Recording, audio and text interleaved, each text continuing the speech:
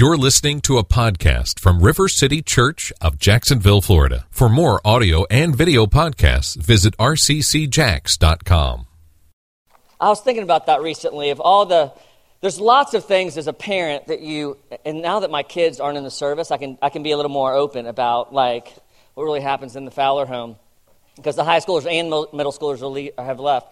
But I was thinking of things. There's lots of things that we do that we don't want our kids to pick up on, and we pray that, Lord, please don't let this pass on. Please don't let this pass down. And we're not intentional about them. There are a few things that I'm very intentional about that I don't want to pass down to my children. One is I just started riding a motorcycle around just for the thrill of it. I thought, man, this is just fun. It's dangerous. I don't have a license. I could get pulled over. I found out that I could be put in jail.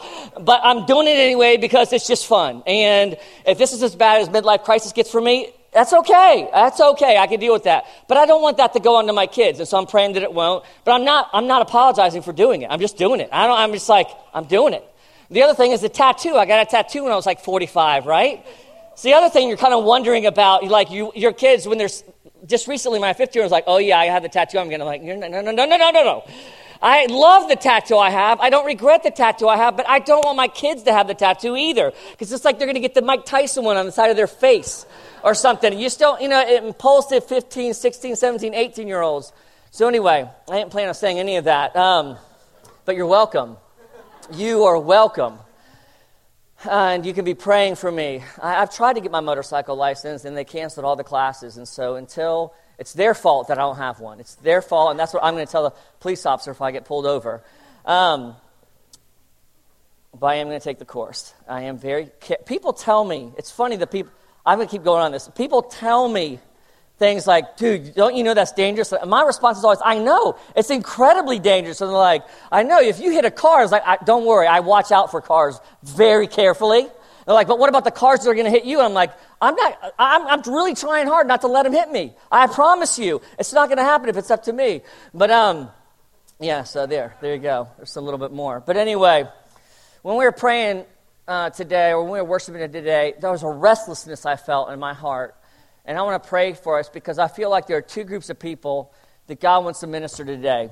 There are two things that he wants us to experience. And there'll be other things too, hopefully, from this talk. I want to speak about travail today, the prayer of travail. And even saying that, some of you don't know what that means.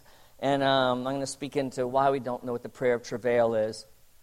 But there are two groups of people that I really feel like God wants to move in and minister to. One group are people that are lost, people who have come today with a friend, or maybe you've come because you felt like you're supposed to, and maybe you've thought your whole life that you have a relationship with Jesus Christ, that you're a Christian, and I think that today in the talk, the Holy Spirit's going to move, and you're going to realize that you're not, and you're going to come into faith, that you're going to come to Christ for the first time. You're going to come into a new relationship with him.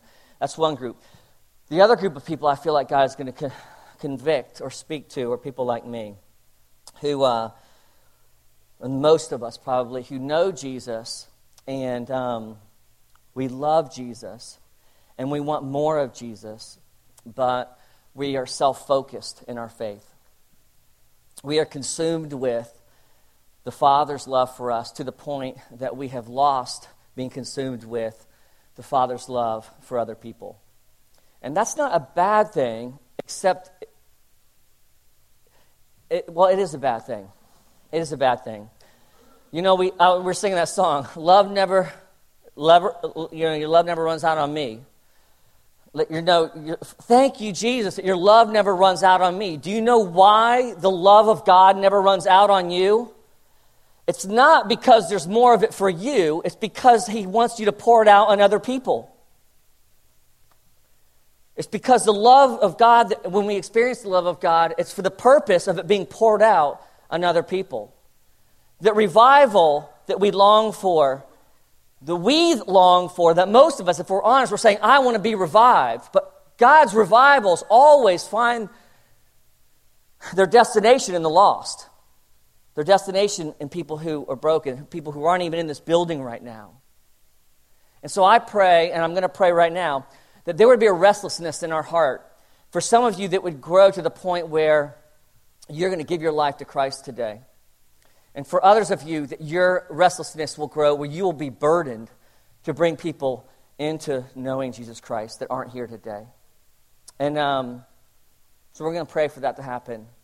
And only God can do that. I mean, this talk, it doesn't matter how good or bad it is. If the Spirit of God doesn't move, it's just going to be flat, right? I mean, this is God has to do this to us and with us. So let me pray.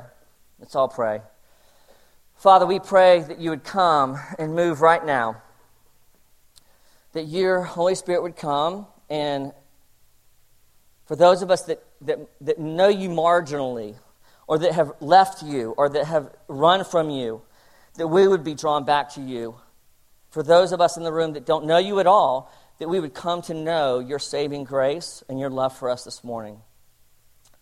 And Father, for those of us who have known you for a long time, but have not been burdened for the things that burden you, the lost. Jesus, we thank you that you remind us that you have come to seek and to save the lost, that you are the great physician who has come not for the well, but for the sick, that we would be burdened again as a church for the lost in Jacksonville, for the lost in our families, for the lost in our workplaces, that you would create in both of us, in both of these groups of people, as I speak today, a growing restlessness, a growing uneasiness, a growing anxiety that we would only find satisfied when we come to you. Just come, Holy Spirit. We pray that's what you would do today in this service, during this talk. Amen. Okay. So I've been reading through 2 Corinthians in my devotional, and I've been studying and reading books on different kinds of prayer, because we've been talking about prayer, right? And I ran across this prayer that I'd never really known about or heard of. It's called the prayer of travail. And the prayer of travail has as its heart, as its source, this understanding of a prayer that births new ministry, that births new life, that brings new life. And people who know about travail, a lot of people, whenever they teach about travail, they talk about there being, lots of weeping and moaning and crying out to the Lord and like flailing on the ground and doing the worm and stuff whenever you're praying and just craziness, right? And that accompanies travail, and that can accompany travail, but it doesn't always accompany travail, okay? Travail, at the heart of the prayer of travail, I'm going to speak more fully on it next week. The heart of the prayer of travail is the desire God has to bring new life through us. Not because of us, but he burdens us with the things that burden him.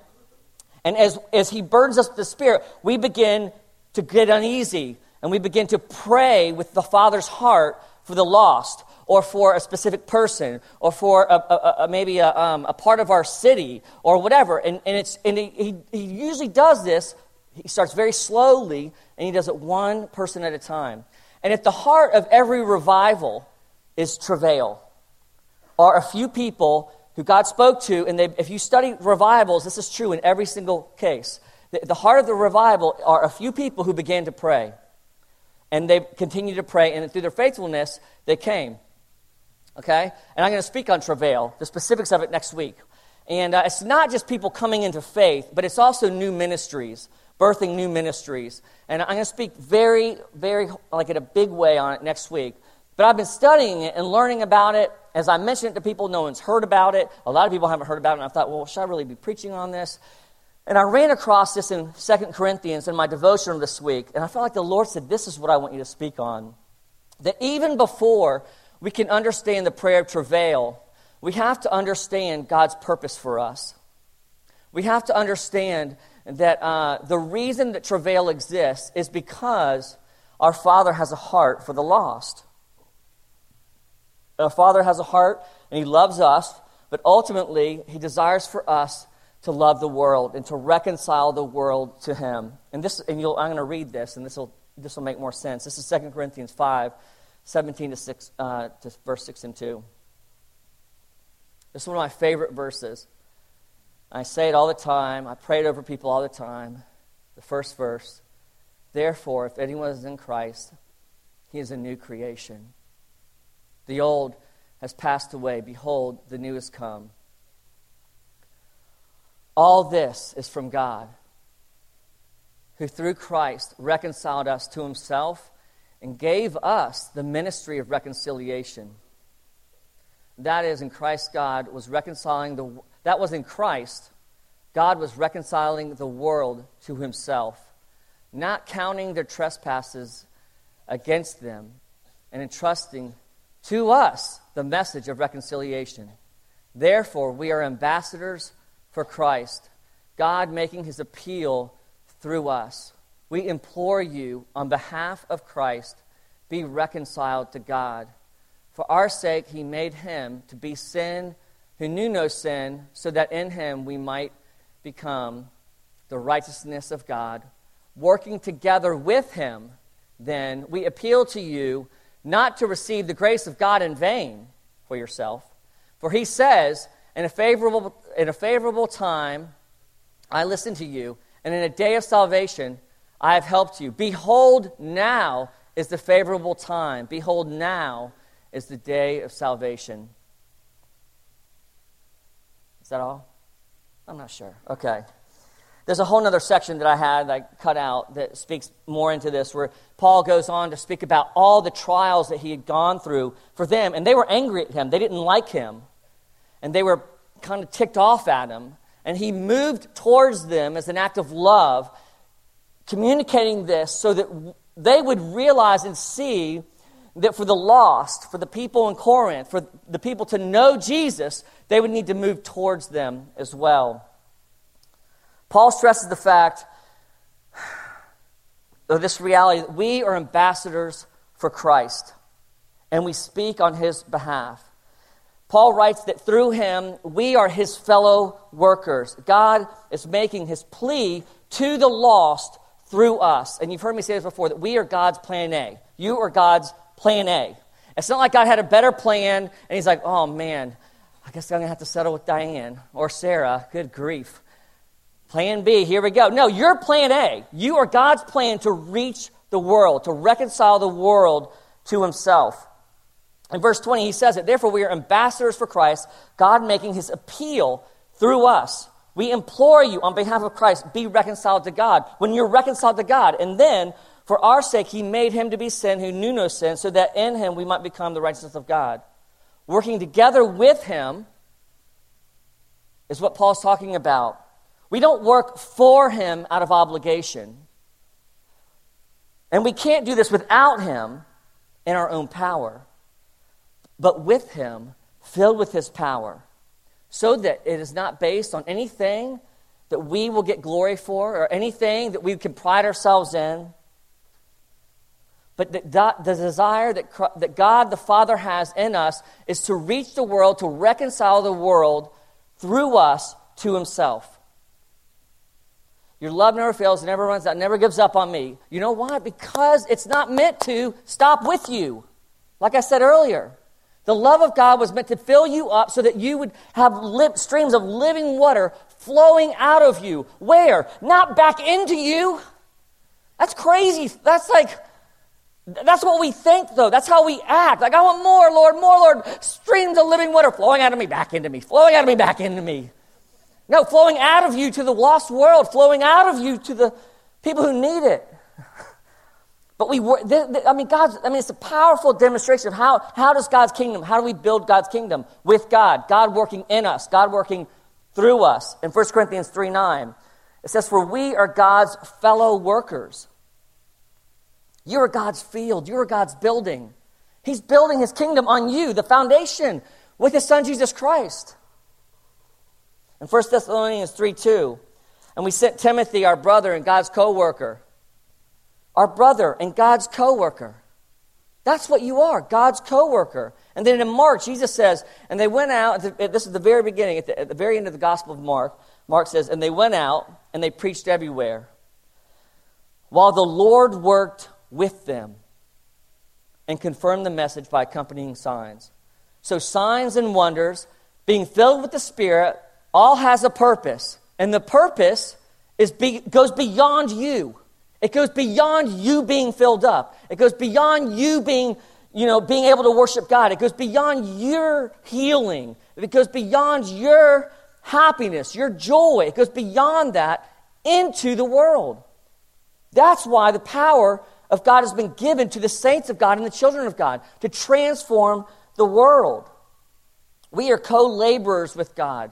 We are God's fellow worker. You are called to work with the Lord as his ambassadors, representative here on earth. We are his mini-me's. In the Old Testament, there's amazing imagery. I know mini-me's. That's probably an old movie. I can't use that anymore. 1 million. Oh, anyway, but in the Old Testament, they would build statues of the rulers that would conquer their nation. And the reason they would place these statues there is so that the people of that nation would be reminded of who rules over them. And so, like, if a big country, like Crush dominated a little country, they would build a statue there in that country, and people would pay homage and worship it to remind them of the country that conquered them, because they didn't have the personnel to cover it, and to rule over them. So that's how they would rule over them. And we are like those statues. We have been placed on this earth as a representative of the one who rules over, of the kingdom that's being built. We are the visible expression of the invisible God who rules and reigns on earth. We are the ones who bring that to bear. We are his ambassadors. That's what Paul's talking about here. We are his co-laborers. God is working through us. God didn't have to do it this way, but he chose to do it this way. The ministry of reconciliation. And what Paul's saying is like, look, because you've been reconciled to God. You see, reconciliation takes place. It says, because we've been reconciled to God, we should go do this for other people. This is what's amazing. Reconciliation takes place when two parties are estranged from each other. They're broken off, right? And they're brought back together in a harmonious relationship through the efforts of a mediator. Okay? And what Paul's saying is, our relationship with God has been broken, not because God the Father has done anything wrong, but because of our sin and our brokenness. Okay? And we need a mediator. We need someone who's going to come, mediate the relationship so there can be harmony again. And Paul's saying, because Christ came and mediated for us, even though we are the ones who did what was wrong, it should have been us that went back, but we didn't. So while we were still estranged from God, while we were still angry with God, while we still hated God, when we were still evil, Paul's saying Christ came and reconciled you, brought harmony to the relationship so that we could find life in Christ, with the Father. It's amazing. Romans 5 says this, for while we were enemies, we were reconciled to God by the death of his Son. Much more now that we are reconciled, shall we be saved by his life. More than that, we also rejoice in God through our Lord Jesus Christ, through whom we have now received reconciliation. It's amazing to wrap your head around. It's amazing to think if someone that you knew that wronged you, that hated you, that hurt you, that broke the relationship that you were in, it's hard to believe. Someone that, it's hard to even picture. It's hard for us to get imagery around and for me to create imagery. Imagine you have a son or a daughter who was brutally beaten or raped. That's the best I can do. Imagine your son or your daughter who was brutally beaten or raped. That's pretty estranged. It's pretty jacked up, broken relationship, right? And then you moving towards them to forgive them, to reconcile and heal the relationship. That's what's happened with us and God, is that we, his enemies, turned away from him, mocked the work of the cross, despising it, wanting to do our own thing, and continue wanting to do our own thing every day. We turn away, and God in his love and in his compassion for us, through his Son Jesus Christ, has moved towards us to reconcile himself to us so that we would know his love. And as we experience his love, then our response is to bring people into that.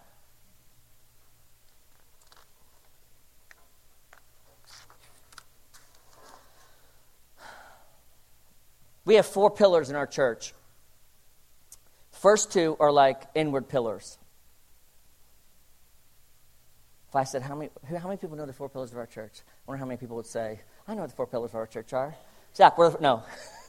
4 pillars. The first 2, intimacy with the Father, that everything flows out of intimacy with the Father. The second one is ministering the power of the Spirit, that when we experience intimacy with the Father, that we are then filled with a power that comes from the Spirit, and that we move into the, and that we're healed from that, we're transformed from that, we're made whole from that, we're able to worship in that. But those are two pillars that really are about us and our relationship with God. And they're focused on bringing us into a right relationship with God. And that God has done all the necessary things for that to happen. But the second two pillars, evangelism and ministry to the poor, are two outward pillars. And these pillars are focused on, once we're filled up, once we're filled with God's love, what are we going to do with it? Are we just going to fill ourselves back up? Are we going to try to build the numbers of the people that are in here? Are we going to have more, bigger and more powerful worship for the sake of having bigger and more powerful worship? Or is there a purpose that goes beyond ourselves into the world? The purpose of God's reconciling us to himself is so that we will reconcile the world to him. The prayer of travail has at its heart these two pillars. It is the prayer of the person who desires to see God bring new life to people who are dead. It is a birthing prayer for new ministry that leads to new life. In Scripture, it is associated with God moving and people coming from death to life, who are captives to being set free. And travail begins deep in the heart with the desire for people who aren't in the kingdom of God to become a part of the kingdom of God. It becomes a part of people's prayer lives as the Spirit leads them to be burdened with the things that burden the Father's heart, so that the people of God will be reconciled to God. It is the heart of God we see in the parable of the lost coin, the parable of the lost sheep, the parable of the lost son. We see this desire that the Father has to reconcile the sheep that is lost. He leaves the 99 and goes and finds the one.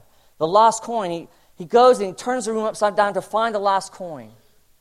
And the son that comes home that they celebrate. This is the picture. This is the heart of our Father. This is why we've been saved to him, that we would be people that would be saving other people. But why haven't we heard more about this prayer? Or for that matter, why don't we pray more? Maybe you do. I don't. Pray more for the lost. There was a book came out, Prayer of Jabez, a while ago, right? If I asked a show of hands, how have you heard about the Prayer of Jabez? Almost every single one of you people are I know about the Prayer of Jabez. Extending my tent pegs, baby. Expanding my tent, getting more money for me, more of God's kingdom for me, more of God's blessing for me. When that book took off, I knew there's something wrong because everyone in the world loved it. Everyone loved it. I was like, this has got to be jacked up. There's no way people in the world are this excited about the kingdom of God. And sure enough, you read it, it was taken extremely out of context. But there was this prosperity reality about this prayer, about how this is the focus, this is the purpose of God, is to extend our tent pegs, our capacity. And there's some truth to that. Those are really good things. But it's for the purpose of why do we extend our tent pegs? Because then we will capture more people into the kingdom. We bring people, our shadow goes further out into the world. We expand God's kingdom into the world, and who comes under the tent? More lost people. So when God gives us more, it's so that we will give more away. When God pours out His Spirit, it's so that we will then pour out more of His Spirit.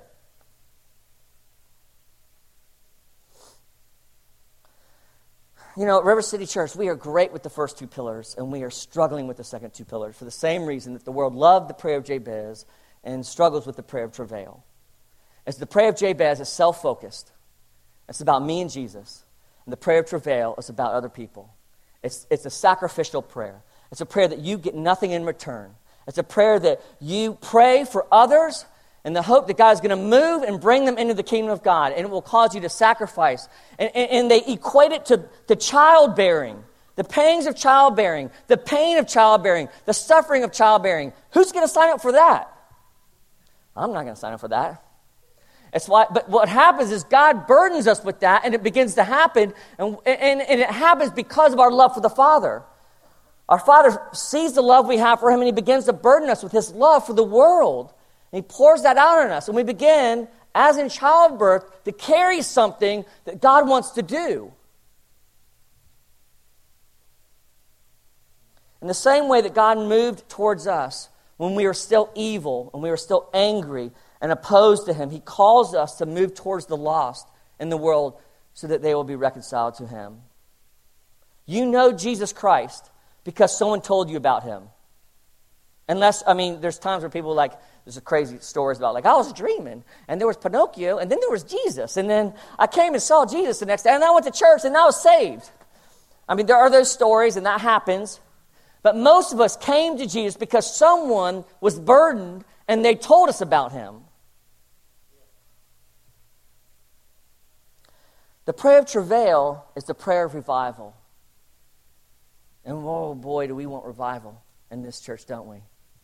We want revival in this church because, man, it would be great to experience another move of God.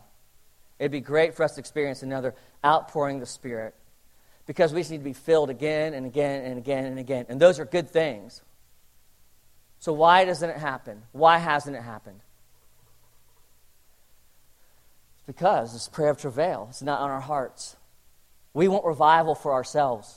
We want revival for what it will do for us, not for what it will do for our coworkers, not for what it will do for our city. We don't want to persevere. We don't want to cry out. We don't want the labor pains. We want the baby. But we don't want to do what God calls us to do to carry what's necessary. We don't want to persevere. We struggle with that. But that's what the prayer of travail has at its heart. The persevering person who cries out to God, not for their benefit, but for the benefit of the lost and the broken and the world around them that is desperate to experience God.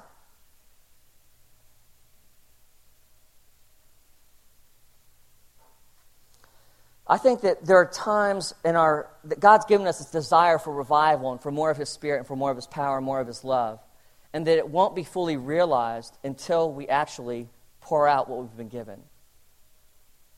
And so, does that make sense? So God's desire, He's given us this desire for more of Him, right? To pour out more, to fill us with more and more of His Spirit. And He's just waiting for us to extend ourselves beyond ourselves to the lost, to the brokenhearted, so that we can then experience that blessing that He has for us. We ask God, where is your power? Why don't I hear from you? And we wonder why it's not come. But I wonder if God wonders too. Why would they think I would give them more power, pour out more of my love, if they haven't begun to tell people to pour out the love I've already given them? Why would I entrust you with more power and more love and more blessing if the power, the love, and the blessing that I've shown you in my Son Jesus Christ, you won't even talk to your neighbor about? You won't even talk to your coworker about? You won't even share it with the people that are down the street? Why would God trust us with more if with what He's entrusted us with, the reconciliation of His Son Jesus Christ, we aren't sharing with anyone?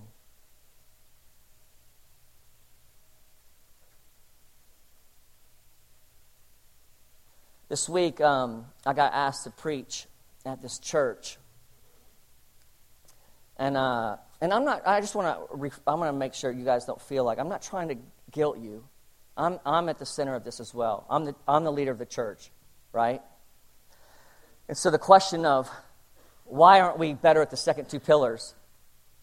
Why aren't we doing more evangelism? Why aren't we doing more ministry to the poor? That's on me. I will talk to Jesus about that one day. So in no way do I hope you feel like I'm saying you need to do better. What I'm saying is let's start praying that God would burn our hearts for the lost. Right? And that's on me as much as it's on any of us. But this week so if you're feeling guilty or shameful, that's not my goal. We're in this together. We're a family. But we want God to move more powerfully in us. And I'm telling you, this is one of the reasons I feel like He's not. Okay, so I'm asked to preach at this church this week. And somehow in the communication between them and us, I thought I was going to preach at a pastor's conference. And I was actually going to preach at an 18-year anniversary for a church, a little church in urban Jacksonville, right? And I show up, and I'm just dressed up in my suit because that's what you do. And and I'm there, and I get there at 6:30, and we're in the parlor, and there's like a parlor where like the bishop and waits, and you wait. And so I was waiting with the bishop. He was telling me the story of the church. He was telling me about his story. It was amazing. And the first lady, his wife, would come in and say, "There's still nobody here." And I'm like, "What the?" I started getting nervous at that point. I'm like, I'm preaching at a pastor's conference, and no pastors are coming. What's going on here? Like, and I have this sermon that I've written for pastors and leaders. And she kept coming in, and I'm wondering about where the pastors are. And then he would get up, and he would look through this little hole in the window, and he'd be looking around. And I'm thinking, there are people here. There's like 10 or 15 people here. There weren't a lot of people here. But he was looking around, he's like, nobody's here yet. Nobody's here yet. And he was looking through this hole, looking to see if and then finally he goes, he goes, "Pastor, we're going to get started no matter what, as soon as one person comes." And I'm thinking, I got this sermon written for a bunch of pastors for a pastor's conference, and I'm not sure what I'm going to do, right? And I'm already like cross-cultural preaching with amen in it, and I'm thinking about all this, okay? And so he goes, finally, he goes, "Oh, there's that guy on the bicycle." I'm like, "The guy on the bicycle? What?" He goes, yeah, that guy on the bicycle. I talked to him today. I told him that we were celebrating our 18-year anniversary, and for him to come tonight, and he's over there. So we're going to start now. I was like, okay, here we go. All right, so I go in. He goes, "You can come in whenever you want." I go, whoa, wait a minute. I was like, "What do you mean? Where am I sitting?" He goes, "You're sitting in the front, like, right? And you're facing everybody. And there's chairs, these big chairs facing everyone." And so I said, "Well, let me go out with you." So I went out with him, and he sat down, and I sat down. And then his bishop came. And so it was his bishop, me, and him. And I thought about doing I feel like an Oreo cookie. But I didn't, because I didn't know if that would have been appropriate or offensive. So I wanted to start with that in my sermon, but I didn't. But that's what I felt like. Anyway. And I'm sitting there worshiping and clapping and just trying to do the best I could, as a white pastor could do in an all-black church with a lot more rhythm that God ever gave me, okay? And he said, and we're going through the service, and we're doing everything, and I get filled with this joy and this, peace. And I feel like the Holy Spirit says to me, preach like this is your last sermon. Preach like this is your last sermon. And I'm thinking, crap, am I going to die on the way home? Am I going to get shot in the church? I'm going to be martyred. What? I was like, this could happen. This could happen based on the neighborhood we're in right now. And so I feel like he says that, right? And I'm thinking, I have a sermon written for pastors and leaders, and I realize I'm preaching to George, the guy on the bicycle, right? And so I get up there, and I preach my little heart out, and they are going crazy behind me. And I don't remember what I said. I have no idea what I said. I used about half of my notes, and I just remember, just wanting more than anything for George to hear the gospel, right? That's what I was like. That's just what I felt like. I was fired up, going for it, and they were amen. I was dancing. I was doing, the wave and stuff. They told me they recorded it. And I was like, well, we just need to bury that, don't we? All right, that doesn't need to hit the airwaves any place. But the end of the service, I finished preaching. They came down, and the pastor stood up, and he said, "Now, who wants to come and receive Jesus Christ?"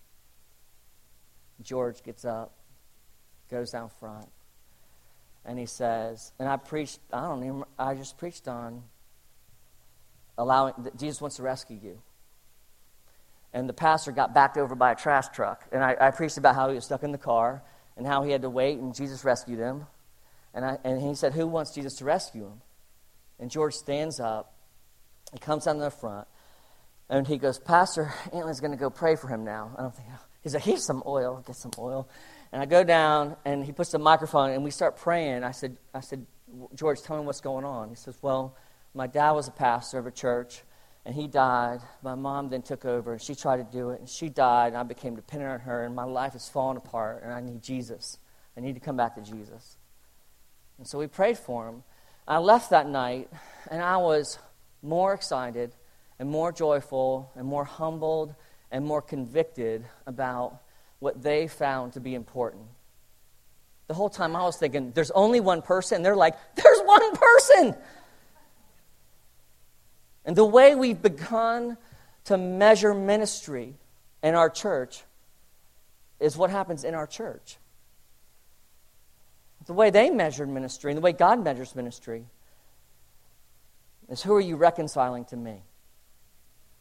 And that night I went home, and we've been fasting last week. And so I've been fasting, and the enemy is just, it's funny when you start fasting for your family. That's what we were fasting for right this week as a church. We just had all this attack. I get home, and Laura and I get into this massive fight. You're right.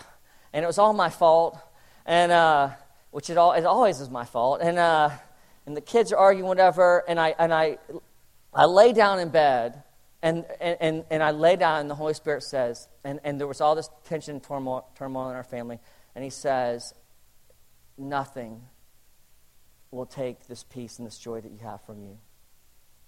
And I just felt the presence of God's Spirit. And God reminding me, Antley, this is why your church was started. This is why your church exists. And this is where we need to grow. We need to grow in reconciliating the world to the Father. There's no greater joy. There's no greater peace. There's no greater mission. There's nothing greater than reconciling God's lost to himself. And it's the two areas we need to grow in our church: evangelism and ministry to the poor and hurting. And it was so life-giving. I can't tell you how exciting and how life-giving it was. And as much as I love you, I will tell you, I prayed more for George this week when I was fasting than I did you. Because he broke my heart. I'm like, I want George to come to RCC. It was amazing how the Father just reminded me of what, and the reason I was so filled with joy is because it was travail. He was showing me in my heart what his heart breaks for. He was reminding me, like, that's who you were at one time. That's who we all were at one time. We were all George, who was riding by on a bicycle, and the pastor said, "Wait, there's something going on tonight," and we wandered in to his presence, and we were overwhelmed with his love for us, and we came into the family of God. That's who and why and what God's doing today. Let's stand.